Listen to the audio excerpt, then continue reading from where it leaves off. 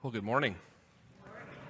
It's a blessing to be with you this morning. I am very thankful for the opportunity to bring God's Word this morning. I just wanted to say I'm just very thankful for this church body, just being able to be a part of it. And one of the things I wanted to share is just that I'm very thankful for your support as a church body for our student ministry. Just a lot of great things have been going on this year within our student ministry in a lot of different ways. So just thank you so much for your financial support, your prayer support, and just a lot of people asking about how things are going on in the ministry. So thank you very much for your support of the student ministry. So this morning what I'd like to do is I'd like us to hearken back and go back to the Exodus. We're going back to the Old Testament at the beginning this morning, just looking back at the Exodus, the time right before the Exodus when they're in Egypt, when they're in slavery, and the Lord brings the plagues. So we know that there was the 9 plagues that happened. There was gnats, and there was blood in the water. There was different things where God was showing signs to the Egyptians. And we know that the last one, the final one, where we would come to see in Exodus chapter 11, Exodus chapter 12, is the plague of the firstborn. And so in that story, Moses and Aaron come to speak to Pharaoh and tell him about what's coming. And God has told them that this plague, this final plague, is going to be the one where we set you free. So as we go through our sermon this morning, the 3 things that I really want you to get from that we will go back to in the sermon, the 3 things that happened during that final plague, during the Exodus, before the Exodus happened, in the book of Exodus, these are the 3 things I really want you to notice from that. First is the idea of the firstborn. The fact that plague was after the firstborn of the Egyptians. So the idea of the firstborn. Secondly, in chapter 12, it talks about in the Exodus that they were to sacrifice an animal. And what animal was it? It was a lamb. And that lamb was to be unblemished. So after thinking of the firstborn, I also want you to think of that word, unblemished, the unblemished lamb. And then lastly, could you put that picture up on the screen there, Jacob? So lastly, this is what I also want you to remember about the Exodus, about the story of the plague, the last plague there, is the blood on the doorpost. You remember, he told them to take the blood of the lamb and put it on the doorpost. So what? So that God would pass over the Egyptians' home and not do the plague of the firstborn as he does with the Egyptians. So those are 3 things: the firstborn, the idea of the unblemished lamb, and then also the blood on the doorpost. Those are the 3 things that come from the Exodus that lead us into the story of the passage that we're going to talk about. It is a foreshadowing of the coming of the Passover lamb, the true Passover lamb. So if you want to flip your Bibles over to Luke, and open them up to Luke chapter 22, that's where we're going to be this morning, Luke chapter 22. So just a reminder of where we've been. So last week, Luke kind of took a pause, or just was telling a story, or letting Jesus tell and talk about the future, the things of the future. So Pastor Aaron did a great job of reminding us of the different viewpoints and things that were going on with the future during what Jesus is talking about there. But he also reminded us about the most important part of what Jesus was trying to tell us, which was what? That we need to be ready. We need to be watchful. We need to be ready for when Jesus is going to return. We can talk about all day about the different reasons or ways that that's going to happen, but what matters most is that we are ready for Jesus' return, that we are living for his glory, so that we are able to be ready and watchful when Jesus will return. So that's where we were last week. And what's interesting about this section as we come to today is in the previous major movements of what we've been seeing as the Passion Week unfolds, a lot of what was happening in the temple previous to this. But what we see here is that the story kind of broadens out to all of Jerusalem as the story goes, moves to kind of some broader scenes. And often we hear from some of the other Gospels the idea of the upper room discourse, and that's where we are. That's where we're going this morning. Jesus is going to be teaching and doing a lot of these things within the upper room. So that's where we're headed this morning. This is kind of the building up. We're heading to the climax of the story here. We're almost there as we enter the Easter season. We are almost to the point of climax of the story, and a lot of what happens today kind of leads us towards that. So Luke chapter 22, and today, what I really want you to see is the idea of the true Passover lamb. We just talked about in the Exodus, right, that they had to give up that lamb to that blood atonement. for their sins. And so today, we see in action the Messiah, the Savior that they've been waiting for. The true Passover lamb has arrived on the scene, and that's what we're going to see this morning. So if you'd follow along with me here in the passage, we're going to read the first 6 verses and talk about a few things. So Luke chapter 22, starting in verse 1. Follow along with me. The Word of God reads, "Now the feast of unleavened bread drew near, which is called the Passover. And the chief priests and the scribes were seeking how to put him to death, for they feared the people. Then Satan entered into Judas, called Iscariot, who was one of the number of the 12. He went away and conferred with the chief priests and officers how he might betray him to them. And they were glad and agreed to him to give him money. So he consented and sought an opportunity to betray to them in the absence of the crowd." So the first thing I want you to see this morning is the true Passover lamb, the lamb suffers. So you see here, one of the things I want you to understand is that this is the Passover season. I don't think anybody would think that it's an accident that the Passion Week would follow on the week of Passover, right? We know, we can see the foreshadowing of why this is happening. But the Passover week is what they celebrated, what we were just talking about.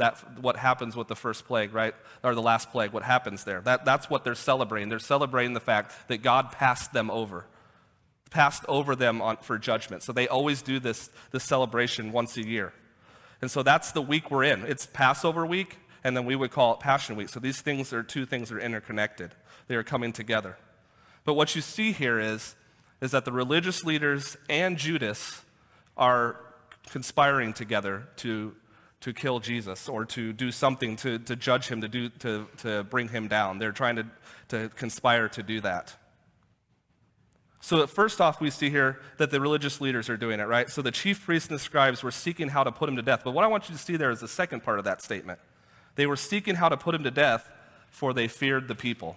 And you hear that over and over again in the Gospels, that the religious teachers, the leaders, they are afraid of the people.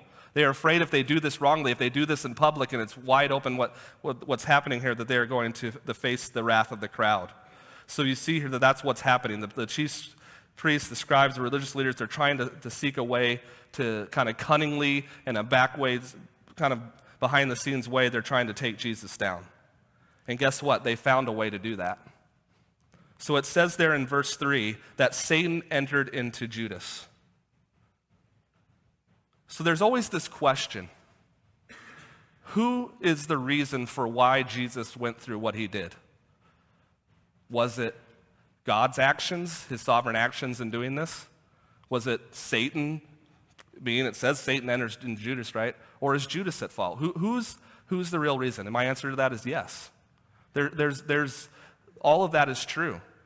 Judas is on the hook for his actions. He did this. He was the one that was conspiring, and he was going after him. The religious leaders would be the same. Human action is here. They are at fault for doing this. But it says there that Satan was a part of this. His evil schemes are part of what's happening here. Satan entered into Judas, so he is a part of this. But we also know that God is in control. God is in control of all things. And God had a plan, and this is a part of it. He's using these human actions, He's using his evil schemes, he's using these things to do what he wants to do, what he wants to happen. And so all of these things are happening here. So it says Satan entered into Judas, called Iscariot, who was one of the 12. And again, what did they do? They come together. Judas and the religious leaders come together. They went away and conferred with them how they might betray them. They were glad, and they were going to give him money to do so. So he consented and sought an opportunity to betray them in the absence. Again, do you see that there? Right at the end. To do it, he wants to betray them in the absence of the crowd. So they're trying to do it not publicly, behind the scenes, in a cunning way. They're afraid of what would happen if they tried to do it in a very public way. So there's no turning back here. The day of reckoning is coming. The religious leaders are after him. Satan is after him. Judas is after him. They are seeking to make this happen. So both the group of people and the individual here are the ones that are trying to do this, and they're doing it together. The religious leaders and Judas are a part of this. All of this is happening. This is a very significant moment in biblical history because this is setting off the chain of the Passion Day. This is kind of the time where it's not just the Passion Week now. We've come to the moment where this is all going to take place. This is a very important moment in biblical history. So we see here that the Lamb is going to suffer.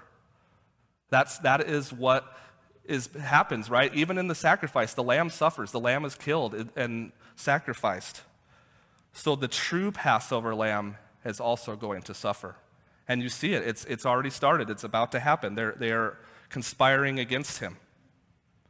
You think back a few years before this, when Jesus is beginning his ministry. When his cousin John the Baptist sees him, what does he say? Behold the Lamb of God, right? So you see here that it's coming. They know this. John may have fully understood or maybe didn't fully understand what he was saying there. But behold the Lamb of God who came to take the sins of the world. He is coming to suffer. He has come to suffer for our sins. That's what he has come to do. He is on a mission from God, and that means suffering will come with it. And that's the same for us. If we think we are going to live this Christian life and just live in comfort and safety and everything's going to be great, we are not counting the cost of what it means to be a follower of Jesus. We need to have willingness to suffer. We may have to set aside status and money and lifestyle and comfort and safety, like I mentioned. We may have to set aside some of that stuff because we are followers of Jesus. And if we are going to be followers of Jesus, we're going to suffer just as he has suffered. We might not face persecution in this country and where we live now as much as we would if we lived in another place in the world. But there are going to be different types of ways that, as I've mentioned before, we still may face different types of persecution. If we stand on Jesus and his word, we are going to be distinct from the world, which is going to cause suffering. It's going to cause persecution at times. So the question this morning is, are you willing to suffer like Jesus suffered? He is the true Passover lamb. He is the one that we are called to follow. So if we're going to follow him, we're going to follow to suffer. Are we willing and prepared to follow Jesus into hard times and to persecution? Maybe it'll happen in our workplaces. Maybe students, it'll happen in your schools.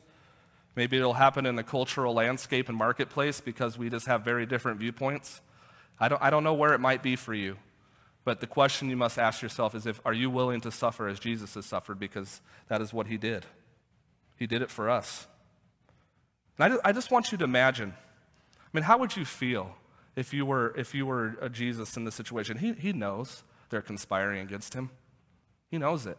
He knows Judas is going to betray him. He knows that how would you feel? How would you be able to stay on your mission when you know that these people are doing this, conspiring behind your back? Just such a hard way. And that's the way that we should view things. People are going to treat us horribly. People are going to hate us for our beliefs. People are going to look down upon us and persecute us and do those things. But we need to be willing to suffer.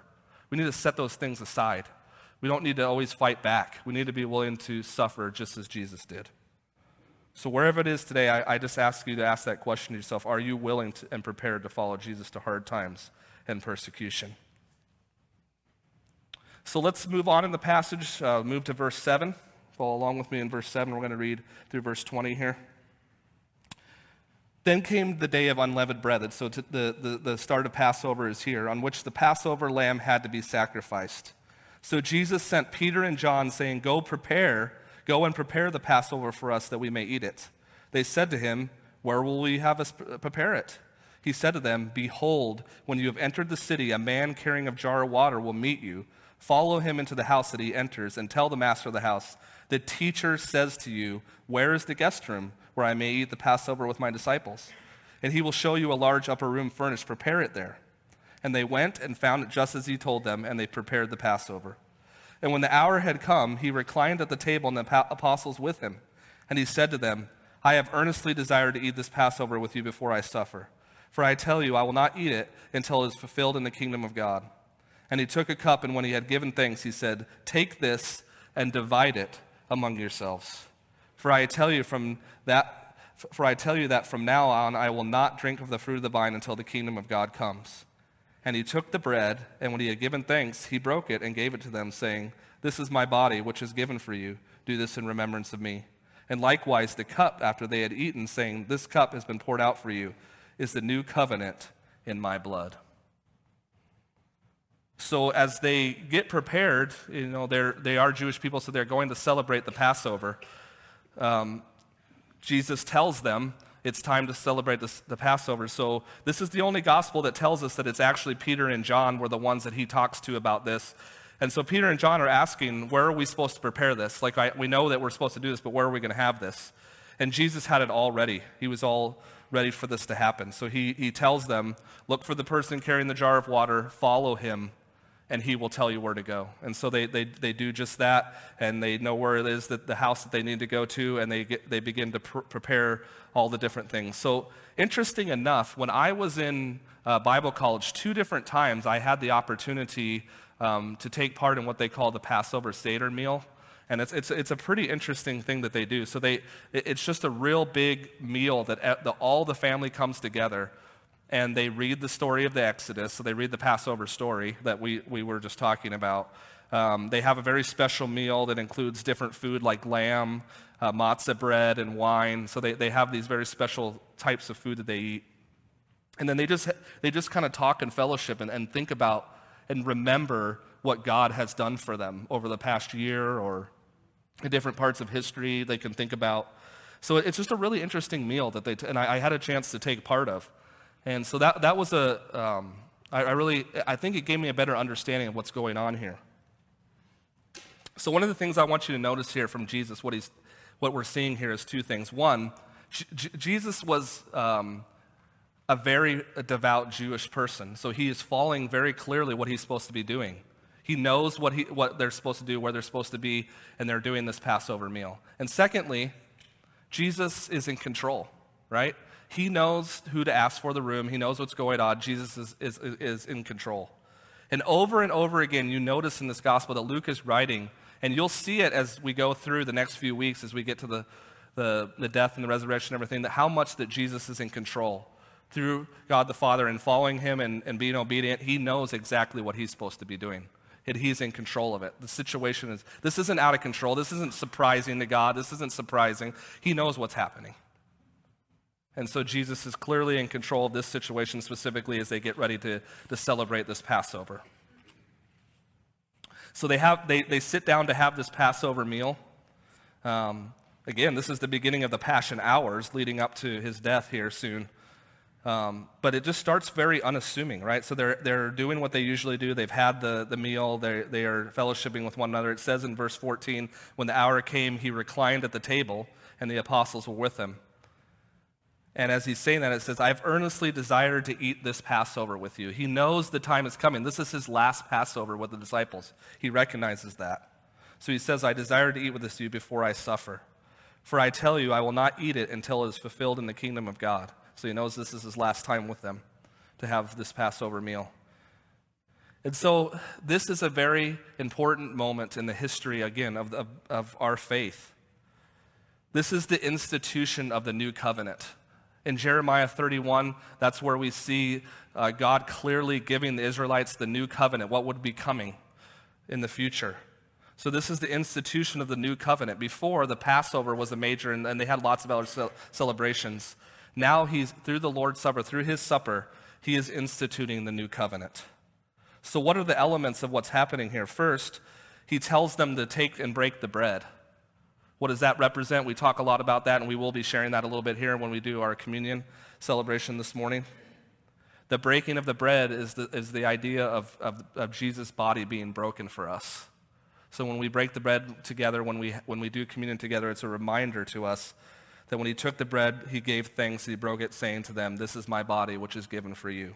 Do this in remembrance of me. And likewise, what does he say about the drink, the juice that we'll have this morning as we take that? The cup is poured out for you, is the new covenant in my blood. So this is a remembrance. So this hasn't even happened yet, but he's instituting it before he goes so they can have that memorial, that celebration of what Jesus has done for us.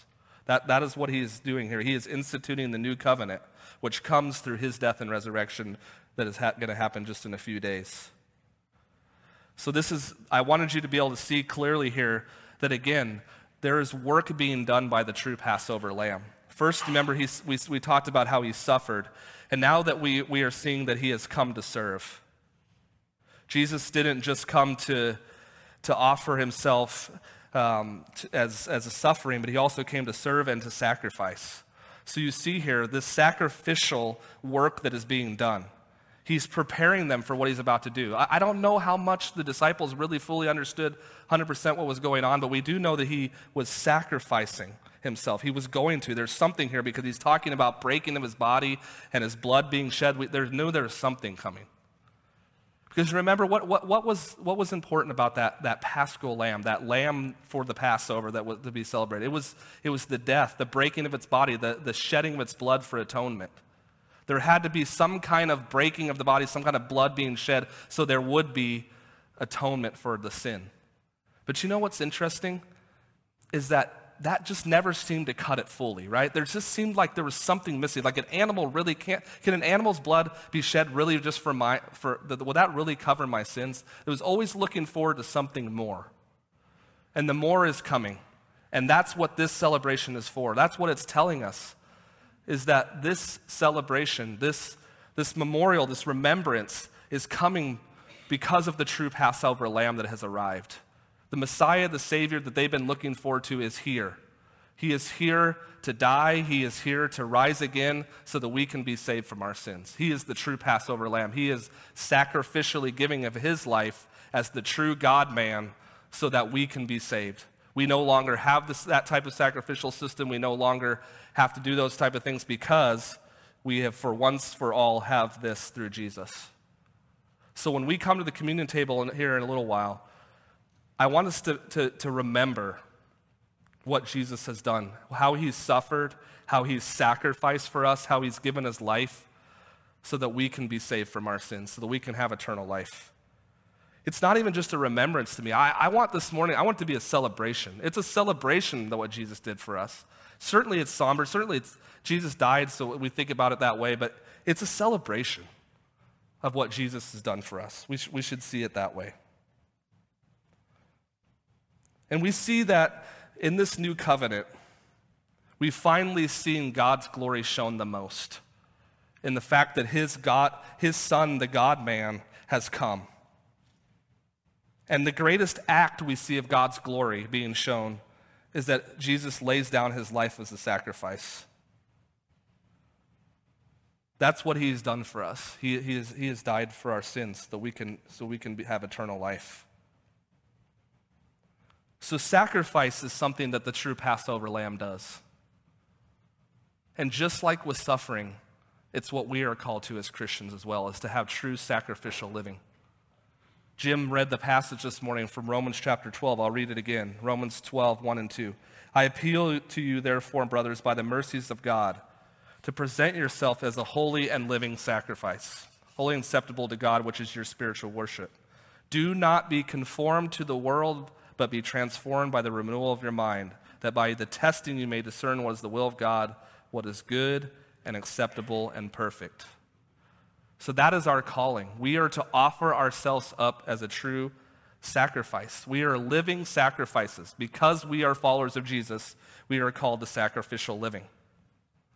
So again, that might look very different to all of us in our different seasons of life. But we are all called to sacrifice. So husbands, are you living that sacrificial living for your family, for your wife, for your children? Are you sacrificially living by the time that you give and the way that you just really protect them and you really just give them what they need as you lead in your home? So husbands, are you sacrificially living?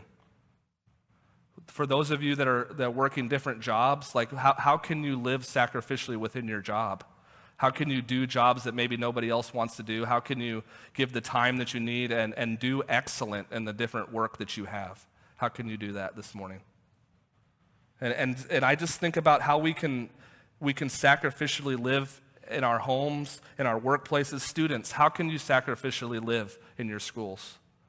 How can you give up more time and help your teachers out and help your fellow students out? I mean, what are some ways that you can think about sacrificially living?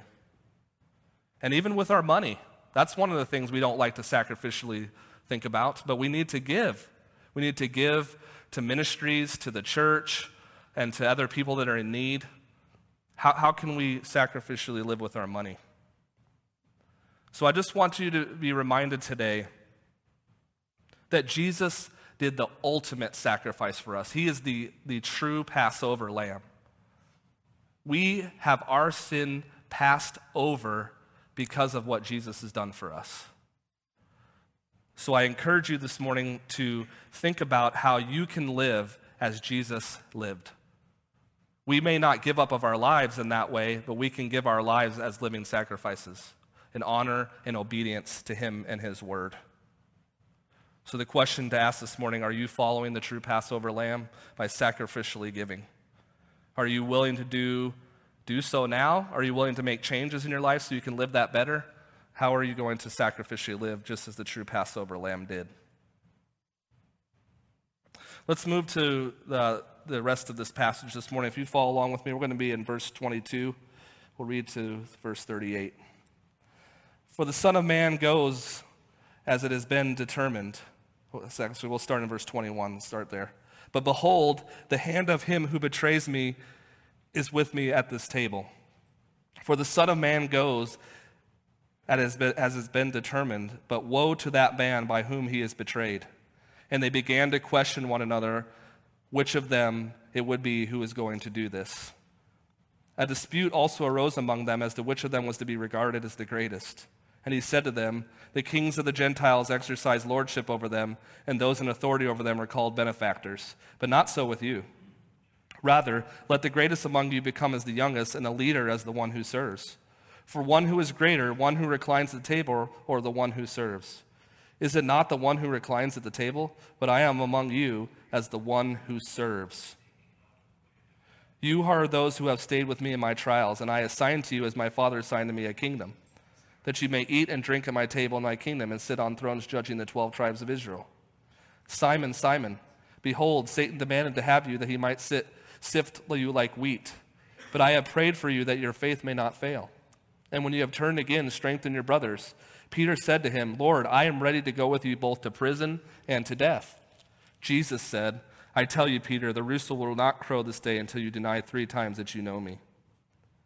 And he said to them, when I sent you out with no money bag or knapsack or sandals, did you lack anything? They said nothing. He said to them, but now let the one who has a money bag take it, and likewise a knapsack, and let the one who has a sword sell his cloak and buy one. For I tell you that this scripture must be fulfilled in me. And he was numbered with the transgressors, for it is written about me has its fulfillment. And they said, look, Lord, here are 2 swords. And he said to them, it is enough. So several things going on here in this section of passage, but I wanted to start by saying that I really believe what we see here is that the true Passover lamb has come to serve. I think about the people in my life that have been the greatest example to me about what it means to serve. Like a servanthood, like a servant, a person that really just truly wants to give because he's following what the Lord has called him to do. My dad was just so sacrificial to our family growing up. He gave a lot of time to go to my games and to spend time with us and to take us out. This is just one of the things, like, we used to go right after school, and we'd go to Chili's, and we would just order chips and salsa and sodas and just drink and eat and drink and just have a good time. We would tip the waitress really well, because that's not a whole lot of food to order, but I just think back on those times that we spent together. But also just the fact that he at times my dad had to be bivocational or trivocational for us to even survive, being in a pastor's home. And so, like, just the sacrifice that he gave, but also just to serve it. He just served our family so well, and I'm so thankful for that. I think about Chris Potts was a guy that did our premarital counseling, just very influential in the early part of my ministry career when we were in Arizona. And we had a group of Burundi Africans that came to our church that just kind of landed on our doorstep of our church a little bit before I arrived at the church there. And just the time that he gave, his money, his time, he sacrificed so much to just bring that people group into our church and make them feel a part of what we were doing. And I just thought how much he served the Lord by doing that, and how many children I saw come to know the Lord because of the ministry that him and his wife were doing with them. So I think of that type of servanthood. And I've had students in my life, like here at EBC, and students in all of my ministries that just have that servant heart. You just ask them to do something, they do it, and a lot of times they just do stuff without asking. And I'm very thankful for so many of our students that we have currently in our ministry that are leaders, natural leaders in that way, because natural leadership to me is servanthood in the gospel. In what Christ calls us to do, leadership means servanthood. That's what Jesus does. And you'll see here in this passage that the human heart does not lean that way. We lean towards not serving. We learn towards trying to be the greatest and have what we want and get what we want in power and control. So I'm very thankful for the people in my life that have taught me that leadership means servanthood. Looking at this passage, he first tells them that there's somebody sitting with us at this table that is going to deceive him. So the first, I love alliteration, so we've already talked about the 3 S's, so now we got the 4 D's. So the first one is deception. So we see here that Jesus is telling them that the time has come and that there's somebody sitting at the table that would betray him, and we've already looked at the passage. We know who that is. So Judas is the one that's sitting there at the table that's going to betray him. So we know that that's going to happen. So again, how hard would it be to know that the actual person is sitting at this table with you that's going to deceive you? But Jesus is so much on mission, on his calling, he knows what he needs to do. So that's the first thing you see there in that passage. I want you to see, in verse 22, I wanted you to see too, it says that the Son of Man goes as it has been determined. So again, remember, we asked the question, was it Satan, the religious leaders, Judas, or God? Who's at fault, or who's the one that's causing all this to happen? Again, God's in control. It's been determined that this is going to happen, that Jesus is going to go to the cross, and he's going to face this judgment on our behalf. So this has been determined that's going to happen. So that's the first one. So you see there that the deception of Judas is coming, and Jesus knows it's coming. Right after that, verse 24, the disciples decide they're going to get in a dispute. So after this great celebration of Passover, the institution of the Lord's Supper, here comes a dispute of disciples. It's typical, right? We can look ourselves in the mirror. Often when we have spiritual wins, Satan attacks, and we tend to fall sometimes, right? We get into these things, and our sinful hearts come out. And so that's what happens here. I think it's possible. I mean, maybe a smaller part of this is that the disciples are thinking like, I don't want to make sure that protect myself that I am not the one that is going to betray him. So they're like, okay, I'm going to puff myself up. I think that could be part of what's playing in here. I think part of it's just the pride of man, that they desire to be the greatest, right? They want to be at the top. They desire that. But what does Jesus tell them? He tells them, the kings of the Gentiles exercise lordship over them, and those in authority over them are called benefactors, but not with you. Let the greatest among you become as the youngest, and the leader as the one who serves. So again, leadership is servanthood. He's telling them the greater one is the one that has come to serve. That is our calling as Christians. We are called to serve. We are not to puff ourselves up. We are not to make ourselves the greatest. We are called to serve. That is what the true Passover lamb is telling us. We're not looking for power and control. We are looking to serve at every moment. He challenges his disciples to be faithful, to be humble, and to serve. The third D is the idea of denial. So after he talks with them about, in verse 28 there, he tells them that you've stayed with me along these trials, and that he has assigned them a place in the kingdom, and that he will eat and drink with him in the kingdom and sit on thrones judging the 12 tribes of Israel. After he tells them this, he goes and has a personal conversation with Simon, with Peter. I think it's interesting that you see there in verse 31 that he calls him Simon, because remember, they changed his name to Peter, so he says Simon, Simon, and I think it's referring to the fact that he says, behold, Satan demanded you over. So he's talking about the fleshly idea of Peter, who he is, that he's going to sin, he's going to deny him. So that's why he uses Simon instead of his Christian name, which is Peter. So he says he demanded, and I think Satan demanded to have you is kind of like the story in Job. Do you remember in Job chapter 1 where God's having the conversation with Satan about Job? That it's probably something similar happening here, that there's this talk about handing him over to sin, and so that's what's happening. And then in verse 32, but I have prayed for you that your faith may not fail, and that when you have turned again to strengthen your brothers. So Peter said to him, Lord, I am ready to go with you both to prison and to death. And that's foreshadowing because he's going to do both of those things. Both of those things are going to happen. So he tells them, and then Jesus said to him, I tell you, Peter, the rooster will not crow this day until you deny 3 times that you know me. And we know just in, I think, next week's passage that Pastor Aaron will be preaching, we'll see that actually happening, that denial of Jesus that Peter does. And so, again, he's going to deny him. He's willing to go to prison and death, which he will, but at this time he will deny. And then, lastly, decisions. So if you remember back, Jesus told the disciples to not really take much with you, right? No money bags, no knapsacks or sandals. And he asked them, did you lack anything when I told you to do that? What did the disciples say? No, they didn't really lack anything. Jesus provided for them and they had everything that they needed. But he tells them something different here. He tells them something's going to change. I'm leaving. There's persecution coming. There's going to be battles, physical, spiritual battles that may be coming.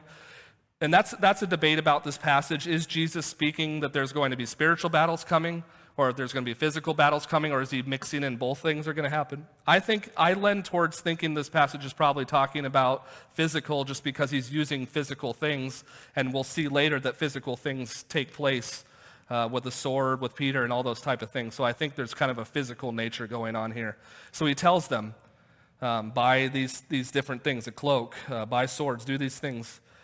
And then he tells them, again, he's reminding them, he was numbered with the transgressors. He's fulfilling the scripture that was said, and he was numbered with the transgressors. His time is coming that he will die. And then the last verse, and they said, look, Lord, here are 2 swords. And he says to them, it is enough. He is announcing here in this passage, like I just said, that the time of fulfillment is coming, and so they need to be ready. They need to be prepared for what life is going to be like when he's not there, because it's almost here. But again, what has he just told them in this passage? What is it that we need to be doing? We need to be serving. That's what we are called to do. We are called to serve. We are not called to have power and control. We're not called to even defend themselves, as Peter will try to do here in a little bit.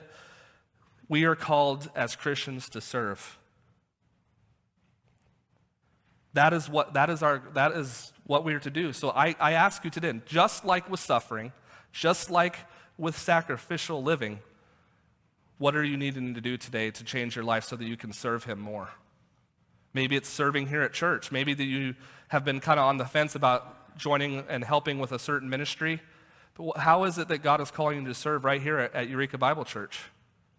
Maybe you need to serve your family better, spending more time with them, sacrificial giving to your family. What is it that you need to do to serve your family better?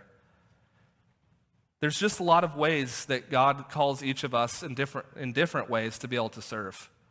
But that's what we are to do as Christians, as followers of Christ, as ones that are following the true Passover lamb. We are called to serve. We may suffer, we will have to live sacrificial lives, and we will need to serve. We are servants as followers of Jesus. So you see in this passage, there's a lot of moving parts. There's just a lot of different stuff happening here. But I think it's all surrounded by the idea that the true Passover lamb has arrived. If we are going to truly put our trust and faith in Jesus as our Savior, it means we may have to suffer in many ways like he did, in different ways. It means that we need to give up our lives as living sacrifices. He wants us to be humble, and he also wants us to serve.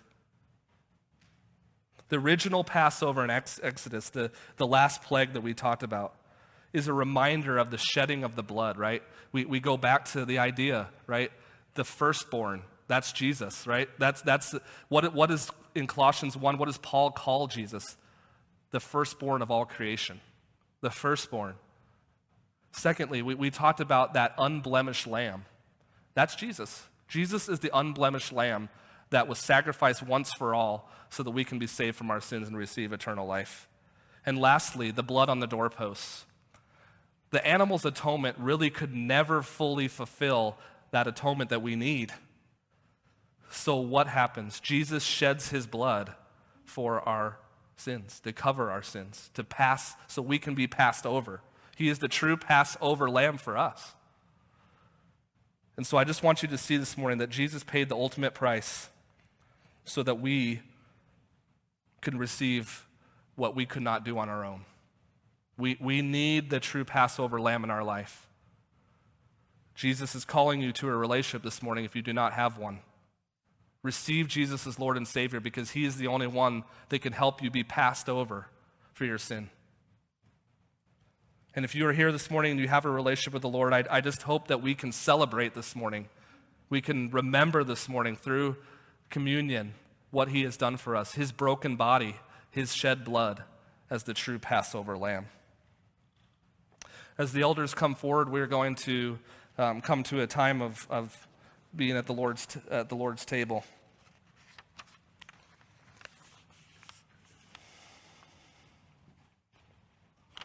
We come this morning to just remember just the opportunity to remember and celebrate what Jesus has done for us.